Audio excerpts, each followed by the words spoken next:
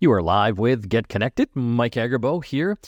Got my good friend Carmi Levy with me today. We are Canada's #1 tech show, and we've got a great program. We're going to be talking with the folks over at Intel. They've launched a new AI processor for laptops. It's called Intel Ultra, and we're going to learn why you will want this in your next laptop. And this is going to be an interesting conversation, Carmi, because there hasn't been like huge reasons for people to, run out and upgrade their laptop. Remember in the old days, with computers, you'd get a new one every 2 years, right? Because things were just advancing so quickly. And now I've got laptop, I'm a computer guy, so I've got a few kicking around. I'm still using ones from like 5, 6, 7 years ago. Yeah, people don't make as big a deal about what's inside anymore. You used to be able to rhyme off all the specs of your processor and all the related equipment inside your machine. I used to line up outside stores when the shipments came in. I mean, I was just that much of a nerd as a kid. But in this day and age, we've not been seeing the kind of revolutionary year to year improvements in the technology, and so a lot of people are looking at their laptop and going, it's a few years old, but if it's good enough, I'll just hold on to it. And especially now as economic headwinds intensify, we don't really see the need to have the latest and greatest processor. And in many cases, it isn't just the processor that determines overall performance. There's so many other components in a device, like how much and what type of memory you have, what kind of storage, what kind of board is in there. I mean, all of these things that nerds just love talking about. But the average consumer, quite frankly, if the computer isn't stuttering when they're working, even if it's a couple years old, that's good enough for them. Well, I think in the old days, people, the big selling point for these new laptops, if you're going to be doing video editing and high graphics work, editing photos, you'll want to get a new PC or laptop. And, in many cases, yes, that's true. But you know what the killer app now? It's AI. So when we're looking at ChatGPT and, these text-to-image engines like Stable Diffusion and Midjourney, Copilot from Microsoft, which is going to be big this year as well. This new generation of chip is specially designed to handle that load, to make things faster and take the load off the CPU and the GPU, which is the graphics processing unit, and give you extra battery life as well. So it's this new killer app, so to speak, that's going to really push laptop sales, I think. It's all I totally agree with you. It always comes down to that killer app. And the reality is, for the last few years, we haven't had one that's been much different from the killer apps that came before. So, the usual photo editing or video editing or, it's kind of the intense graphics work, gaming, things like that. But AI really does represent that next big major leap in terms of killer app that will drive demand for much higher performance from our processors. And so it's really exciting to see an AI-centric architecture coming to market that is expressly built from the ground up to handle the kind of unique processing loads that AI places on the hardware and to move a lot of that compute power back onto your device. And so you'll have this, instead of sending it off, so for example, in terms of performance, we're seeing, if you have to ask a remote resource to do the processing and then send it back, ChatGPT, it works, but it's not all that fast. But if you're doing image processing locally, that can make a huge difference in terms of workflow, ability to be productive, turn things around quickly, because now your machine has been built from the ground up to manage all of that AI goodness locally and not have to rely on some remote device. It is a very exciting time. I think this really is, for the first time in years, we really are seeing a shift in computational power and AI-specific hardware like the Intel Ultra processor. It's a really major deal, and I suspect we're going to be talking about it a lot over the next year and beyond. So that's coming up near the end of the show, so you're going to learn how that is all going to work. And I think it's important that you stick around to understand why it is important to have that type of technology. We're also going to be talking with the folks over at Amazon Web Services. They've got a new data center in Western Canada to handle the load. And we'll talk with the folks and learn how that all works. And we're going to be doing a CES preview. It's that time of the year. My favorite nerd show, the Consumer Electronics Show, is coming up next week, and I will be down there. We're going to be talking with people from the Consumer Technology Association on what I can expect to see. So I'm kind of excited to see what happens next week there, Carmi. I love CES because it shows that there's still no replacement for getting in front of people in a giant crowd and sharing ideas and learning what's new. That kind of excitement be replicated digitally, and just the energy of this show. I mean, this is, it is the granddaddy of them all. It's still going strong, and we still look to it really as a mirror on the year to come. What are the trends that we'll need to be focused on? Who are the major players? What do they have in store? And yes, you can throw that up on your YouTube channel or, some other digital source. But CES is still the place that people go to find out, who's thinking what, who's planning what, and what should I be focused on for the next 12 or so months. And it's like the Super Bowl of the technology industry, and I cannot wait to see what comes out of Vegas this year. Well, I'm going to be doing the show down there next week. So the following Saturday, I'm going to have all the latest updates. Let's get into some of the tech news, Carmi. This was interesting. The streaming wars are hot and heavy. Netflix was the 800-pound gorilla for the longest time. They're kind of the first one in. They've got the most market share. Then, of course, all the big players, have started in as well. Disney Plus, Paramount is a big thing now as well. Max down in the U.S. We've got Crave up here. But it looks like they're not really making any money. It's reported that Disney and Paramount lost over $5 billion in 2023. That's not a small sum. No, it isn't. And, we don't tend to notice these things when we're scrolling through our catalogs and thinking of what it is that we want to watch next. But it costs a lot of money to make those, that content, or to license content that already exists and make sure that you, for example, have every episode of Friends available to your subscribers. That costs. And those back-end costs in streaming are tremendous, especially as more companies move into the market, start competing more heavily, more intensely against each other.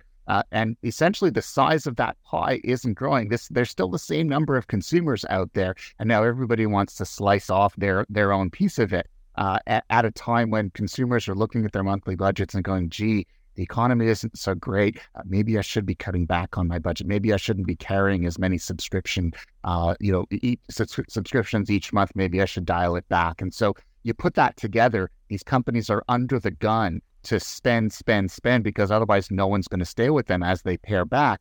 But at the same time, it means that they are not profitable and they're hemorrhaging money in order to maintain a very tenuous position in the market, which means not all of them are going to survive. We're already hearing rumors of possible mergers and acquisitions in 2024, and I wouldn't be surprised if there weren't some mega deals announced over the next little while, as some of these companies decide, you know what, we just can't make the numbers work. Those spreadsheets are all red, and there's no way that we're ever going to compete or be at the top of this pile. This is going to be the year of reckoning for streaming.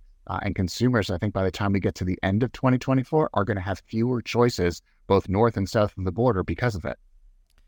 If you had a crystal ball, Carmi, who do you see left standing at the end of 2024? Well, I think this is Netflix, Amazon, and Apple's game to win, and I think everyone else is gonna find themselves in very, Disney is already paring back its production budgets. We're hearing potential merger rumors involving Warner Brothers and Paramount, and I think they're just struggling to hold on, almost by the very, very tips of their fingernails. But Amazon, Apple, and Netflix. Netflix, of course, was the 800-pound gorilla. They started it all. Apple, this is just one small component of a much larger business. And of course, Apple ties that to its hardware and its services ecosystem. So they've got a huge advantage there. And Amazon, same deal, right? They are, of course, the e-commerce gorilla, and they bundle it into all of their other offerings, and that gives them also a tremendous advantage. So I think a lot of the streaming pure players who aren't Apple, Netflix, or Amazon are in trouble this year, and any one of them may not be in the fight by the end of the year because of it. It's interesting. I read that Amazon will be charging extra as well. So right now, you've a lot of people have Amazon Prime, and it's a good deal, right? Because you get the free shipping, you get free photo uploads, you get Amazon Prime Video, which is pretty good. I like a lot of the shows on there, but it sounds like they're going to start sticking commercials in, and if you don't want the commercials, you're going to have to pay extra per month. Exactly. It's interesting because this is an opt-out model, whereas when Netflix introduced advertising, it was opt-in. So if you had a Netflix account, or when they introduced it in late 2022, if you didn't change anything, everything would stay the same. You would have to opt into a cheaper ad-supported tier. Whereas what Amazon is doing, if you have a subscription, ads will suddenly start appearing in a few weeks, and if you want to opt out of them, then it's going to cost you $2.99 per month. So it's a much more aggressive move. I think Amazon is learning from the experiences of others, and I think it's inevitable that streaming, as it becomes more competitive, as companies are facing increased economic pressures at the back end to keep the content flowing, but also to keep themselves from hemorrhaging huge amounts of money, they realize we can't make all of this money from subscriptions. We've got to introduce ads so we can make money from that as well. And by having that model, what Amazon does is it creates a bigger ad business for itself, because more of its subscribers are going to be exposed to ads sooner than was the case with Netflix. They're realizing the business is changing and they need ads, despite the fact that consumers quit traditional cable and satellite services because they wanted to get away from ads. That was the promise of cord cutting. And now here we are, we've come full circle. We're right back to watching ads, except that the method of delivery is different. Streaming almost looks a lot like cable and satellite used to back in the day. Got 1 minute left here, Carmi, before we have to get to the next segment. You see Apple buying Paramount or Warner?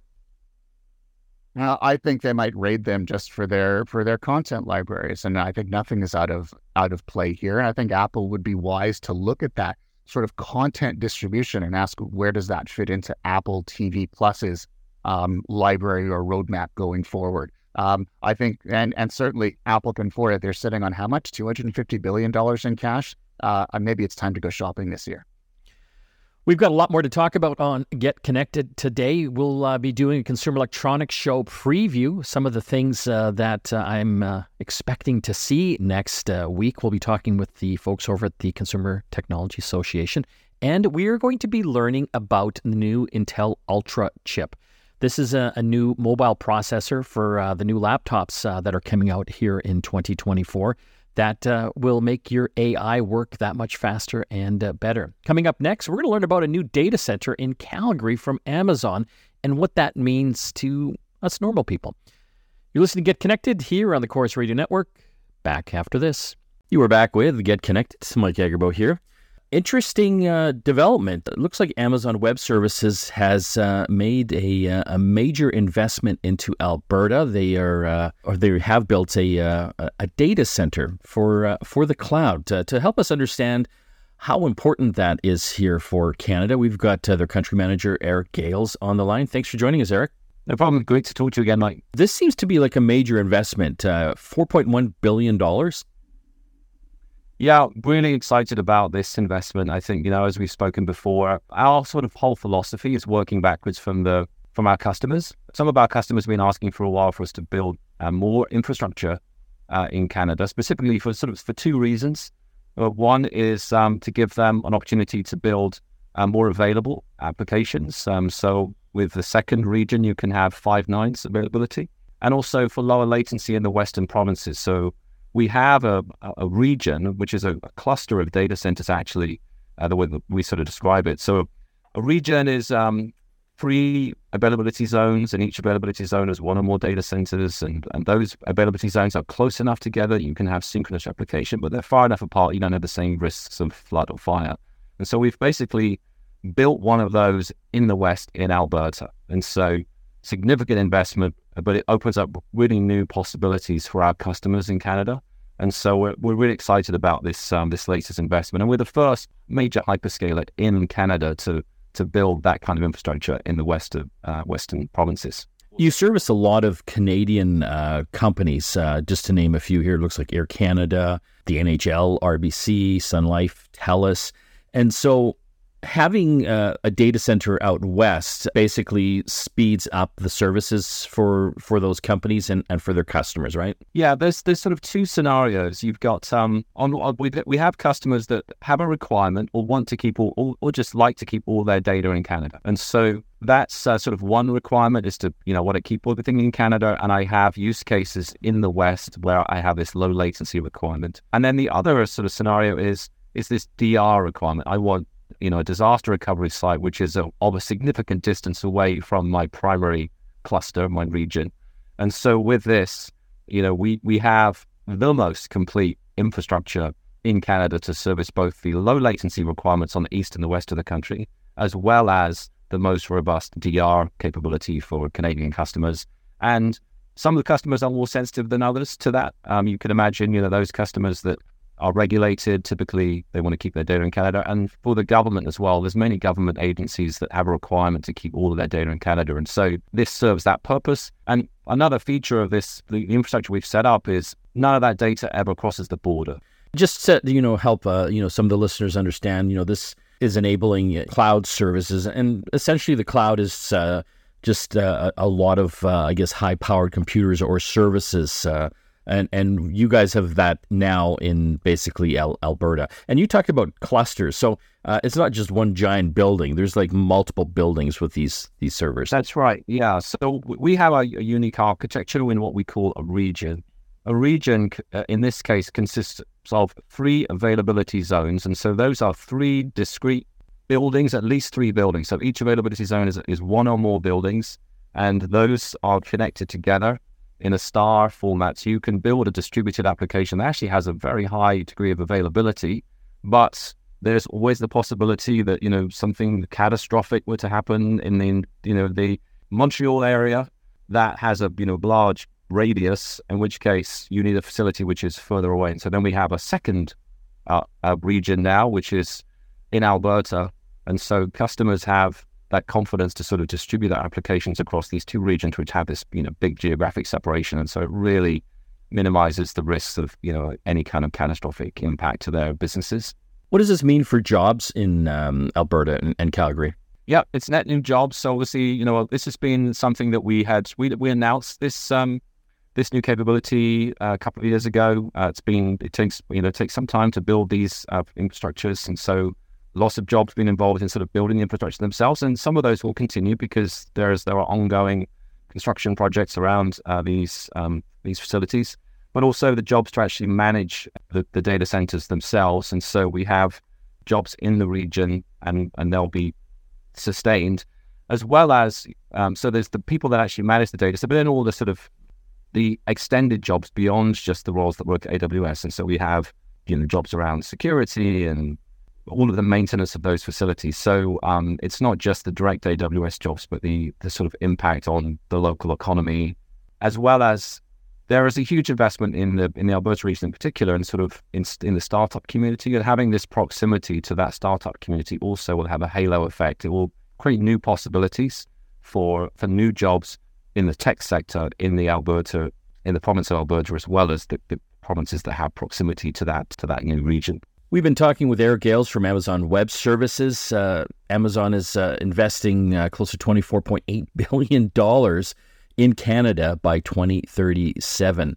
Thanks for joining us on the show again, Eric. Great to be here. Thanks, Mike. When we come back from the break, more Tech to Talk. Stay tuned. You are back with Get Connected. Mike Agerbo here. As always, one of my favorite times of year from a nerd perspective would have to be January, and that's because of the Consumer Electronics Show, one of the biggest tech conferences in the world when it comes to the world of technology. And I think I've been going there since the 90s. And it's great for me because it just really gives me some insight onto what is coming up, not only for that year, but the following years as well. I've got a guest from the Consumer Technology Association, the folks that put on the show. His name is Brian Comiskey. Thanks for joining us, Brian. Yeah, thanks, Mike. Happy to join. So it's been an interesting few years, Brian, especially with the pandemic. And I actually kind of rode it all the way through. There was a few low attendance years, when not everyone could make it. But I really have seen it, come roaring back, last year. And, what are we looking forward to this year? How's the attendance looking?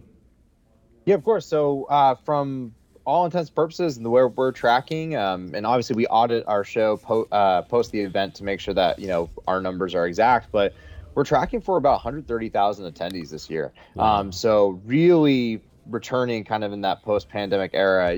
Health always came first during those shows, and we still make that a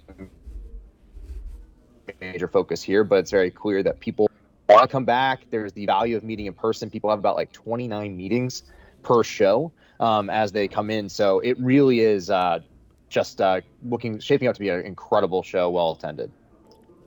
And it is a big show.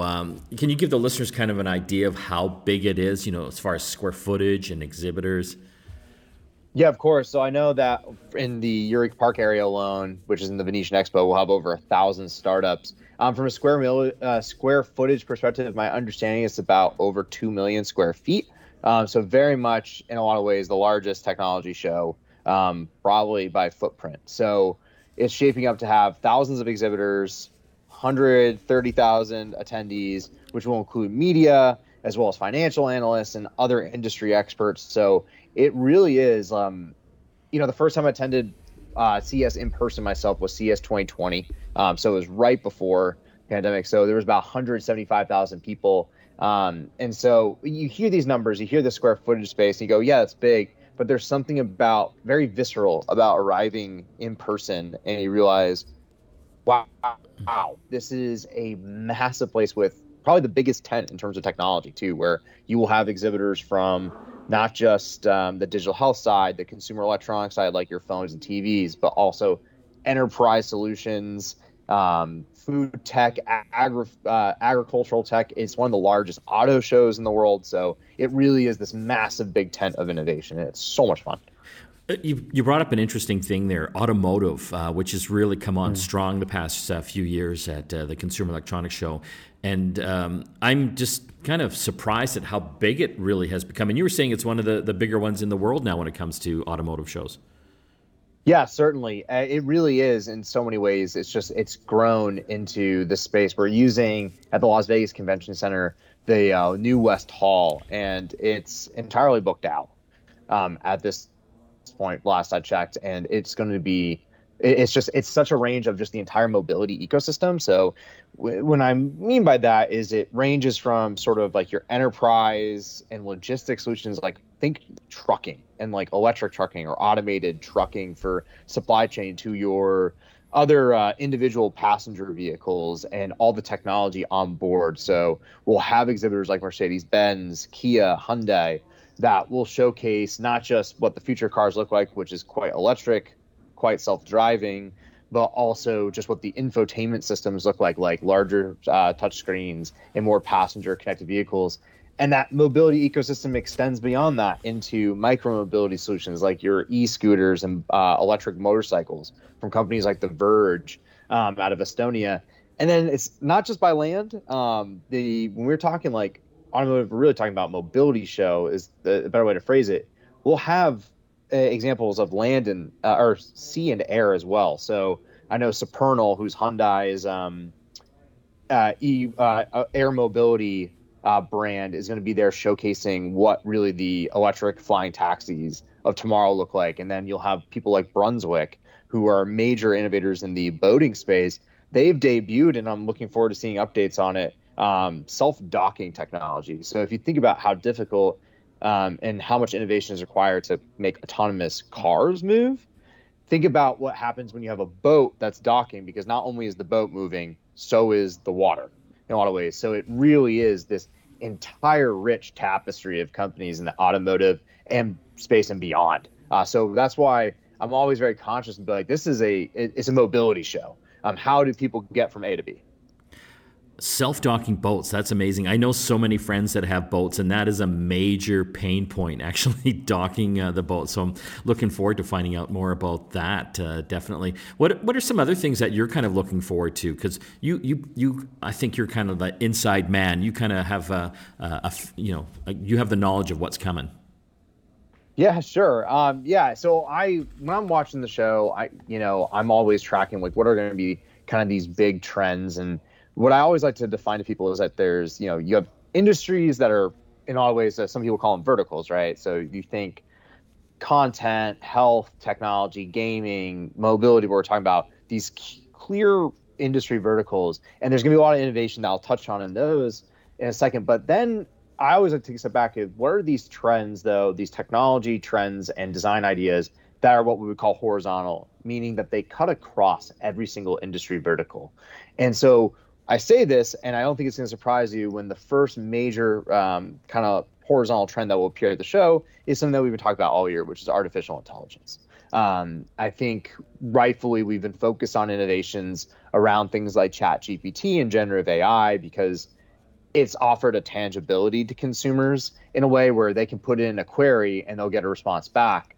But at CES, you're going to see just how much larger and deeper this AI ecosystem is. And it starts really at actually the chips themselves that power this. One of my favorite is Jensen Huang from NVIDIA was talking about they use not just AI for software, but you have AI making the chips themselves. You can't do this without AI underpinning this move. So at CES, we're going to have a ton of different chip exhibitors showcasing the latest in semiconductors. So thinking like your kind of like your AMDs, your NXP semiconductor. And when you pair chip technology with data infrastructure tools, so data, think about it as the language that's powering these systems. You have to clean it up to make it just easier to parse. Then you get what's essentially the horizontal wave of applications. So Amazon, Alibaba will certainly be there talking about how their platforms are being enhanced by AI. So Amazon is going to be activating in a variety of different ways. So I'm looking forward to seeing how that impacts their e-commerce, their automotive solutions, and other consumer side. Alibaba, I expect to actually hear a lot about the enterprise and how AI is improving performance of software there, as well as other sort of B2B solutions.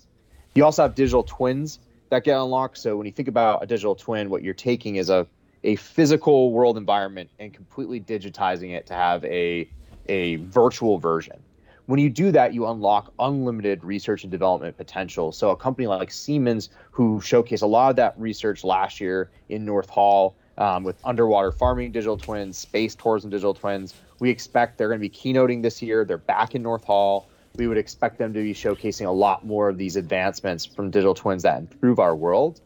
And then, of course, robotics. A lot of people forget, like when you're talking about AI, you're also talking about robotics. And so we expect to see companies like Rich Tech Robotics in North Hall and others in this sort of AI robotics section to be really showcasing a lot of how really the idea and the promise of AI and what makes it so exciting is it's supposed to eliminate the drudgery in our lives in a lot of ways with these repetitive tasks and open us up to more creative solutions. So AI is going to be a major trend that you'll see across SoFloor. The other two horizontal trends that I would be remiss if I didn't mention in terms of they will appear in some form across the show floor are going to be sustainability. And that ranges from alternative power generation sources, smart cities and resilience technologies that you'll see in from companies like 3M and Jackery and North Hall to some of the Eureka Park exhibitors like LV Energy, who is harvesting sound waves to produce electrical energy. They're over on the Dutch Pavilion in Eureka Park, our startup section. But sustainability also can mean like, how are you improving your packaging? How are you improving your emissions run through things like AI or just different materials and better recycling standards? And then finally, accessibility is going to showcase really a lot. And we have an aging tech partnership with AARP that's going to be showcased in the Venetian Expo, as well as in Eureka Park, where there's just a greater focus on making sure that we're not leaving people behind with our advancements in technology. We've seen that through more accessible gaming controllers from Sony, through their Access controller, but even people like our latest keynote, L'Oreal, who is our first beauty company to ever keynote at CES. They've invented something called the Hapta device, which allows people with limited mobility to apply lipstick so that they can gain the confidence like anyone else does and can derive from these sort of products. So it's really trying to make a world where these solutions are inclusive of more people to make sure that we get a benefit of really what's the promise of all technology, right? Which is to improve our world and our daily lives.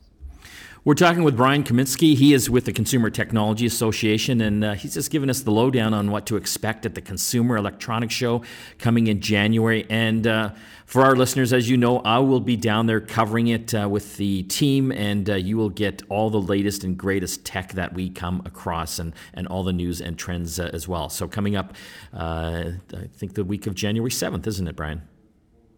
January 9th through 12th. We will be doing some media days on the 7th and 8th, though. So it's going to be a full week of some wonderful content. Thanks for joining us, Brian. Of course. Thanks, Mike. When we come back from the break, more Tech to Talk. Stay tuned. You are back with Get Connected. Mike Agerbo here. I'm actually down in New York City we're learning about some new processors that Intel has just announced. Something really exciting because they're really incorporating AI. We've got a great guest. Her name's Caitlin Anderson from Intel. Thanks for joining us. Thank you so much for having me. So you guys have a lot of different processors out there. I think when a lot of consumers go into like a Staples or a Best Buy, there is a sea of different laptops, for example. So, you can see like there's the Intel, core processors. They've got like i3, i5, right up to i9. And of course, the higher the number, the faster. And you guys have just announced a new one, which I find fascinating. It's the Ultra series as well. And this is incorporating AI right into the hardware itself. So can you explain to listeners why you released this new processor and kind of what it can do? Yeah, we're really excited about this. So it's a new architecture also on our new manufacturing process, but it's really for premium users as we think about the use cases around AI that's going to really grow significantly over the next couple of years. Many applications and software is leveraging AI. What this chip does, or what this series of chips do, is that it has a neural processor in it, which means it really can compute those AI workloads much more efficiently, saving your battery life for consumers, making sure your power doesn't run low, and that it really has the best experience for any AI workloads.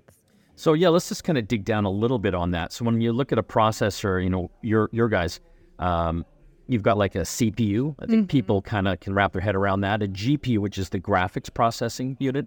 And I guess, not only does that handle graphics, but it's also been handling like AI related tasks. And now you've got an NPU, a neural processing unit. And so that's kind of just dedicated to AI, from what I understand. Yeah, so in this new Core Ultra, we have 3 parts, the CPU, GPU, NPU, and all of them are used in different ways depending on the AI application. So if you have an application that just is running normal kind of central processing, the CPU is great for that. If you have high throughput, gaming is a great example. You're running, really strong visuals. You usually leverage the GPU portion. And then the NPU is new, where you can run workloads that maybe are running all the time, and it's running really efficiently. It's computing, it's running things like if you were going to have a personal assistant on your computer that was running all the time, it would very much leverage that NPU part of the chip. And that will just make an overall platform experience much more balanced. I've been in the tech industry for so many years now, and I'm kind of excited. We're at a turning point, aren't we, with computing again. You talked about personal assistants. Microsoft's about to launch their Copilot. And I don't even think people can fully wrap their head around what it's going to bring to computers, really. Yeah, I'm quite excited as well. So I've been part of the computing category for some time.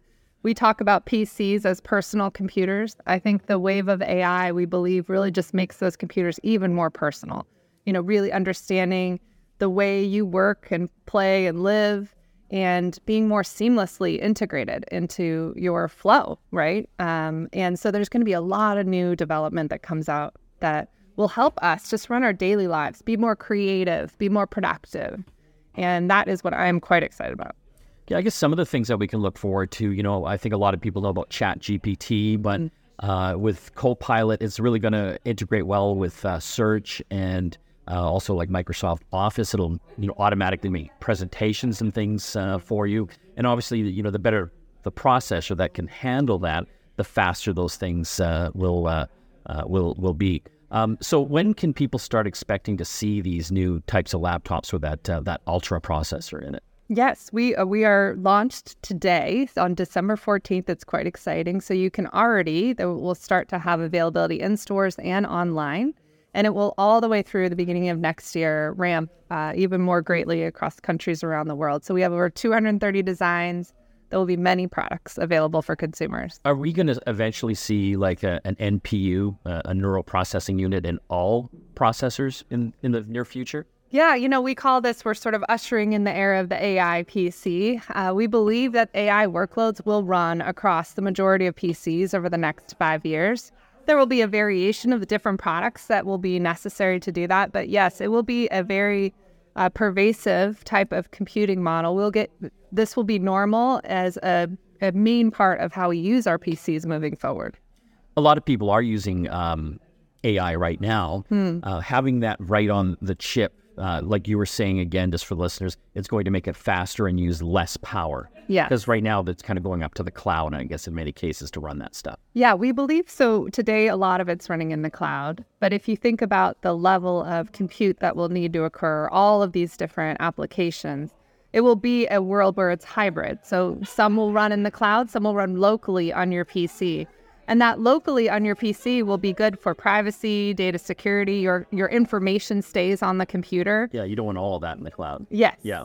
And then it also helps a lot with latency. It will be faster to process it when it's on local on the PC. Talking with Caitlin Anderson, she is with Intel about the new Intel Core Ultra processors available in laptops now. Thanks for joining us. Thank you so much. Looks like we got a few minutes left here in the program. It is really interesting with this new Intel chip and what that's going to mean coming up over the next few years. I remember, like I was saying earlier in the show to Carmi, we were upgrading our computers every 2 to maybe 3 years because things were just advancing so much. And it really did come down to the apps or the applications, the software. If you wanted to run some of the latest new hot software like WordPerfect or Lotus 1-2-3, you needed a more powerful computer. And that's what would compel you to get some new hardware. And I think we're going to see that coming up again now with AI. And I'm kind of excited about it. These new chips have that, as we spoke about, that NPU or the neural processing unit that will handle the AI tasks. That will speed that up and also give more power savings, especially in the mobile space. So, already we are seeing some new ones announced. I've tried out the new Asus ZenBook, which is a beautiful little laptop. But, most of the new ones that we're going to hear about over the next couple of years will have that new Intel Ultra chip built in. So it's something that I think folks should learn about and understand why it's important. Whether you know it or not, you will be using artificial intelligence tools, especially things like Microsoft Copilot, which, in future shows, we'll give a little more of a breakdown what that is coming from Microsoft, ChatGPT, and a lot of ththese other tools. I'm even kind of overwhelmed with the sheer amount of apps that are coming out, especially in my space. I'm a radio broadcaster, and it's interesting because I've come across some new AI tools that are just blowing my mind. Like, for example, my podcast. I can now run it through this AI tool that will translate it into other languages using my voice. So it'll be Mike Agerbo in Italian or French or Danish, and it will kind of sound like me. And that's just kind of the tip of the iceberg. We're just getting started in that whole world. And just, creating videos and photos just by being able to, type that in, a description, or even our voice now as well. So I know it's intimidating to a lot of the listeners out there, but what I can say is just start learning about it. Just start Googling some of these tools. Try out ChatGPT. It's free. Stable Diffusion. Microsoft, with their Copilot and their Bing, they have all sorts of tools that you can try out, and it doesn't cost you anything to figure it out, and it's actually quite easy. So I think it's important that we all kind of get behind this and learn these tools that can help us in our business and our lives. Next week, I'll be in Las Vegas for the Consumer Electronics Show, so I encourage you to tune in to that program next Saturday. It's going to be pretty exciting. I've seen some of the previews of the tech gear coming out, and I'm pretty excited. It hasn't been this big for a few years since the pandemic. That's all the time we have left. Mike Agerbo signing off. We'll see you again next time.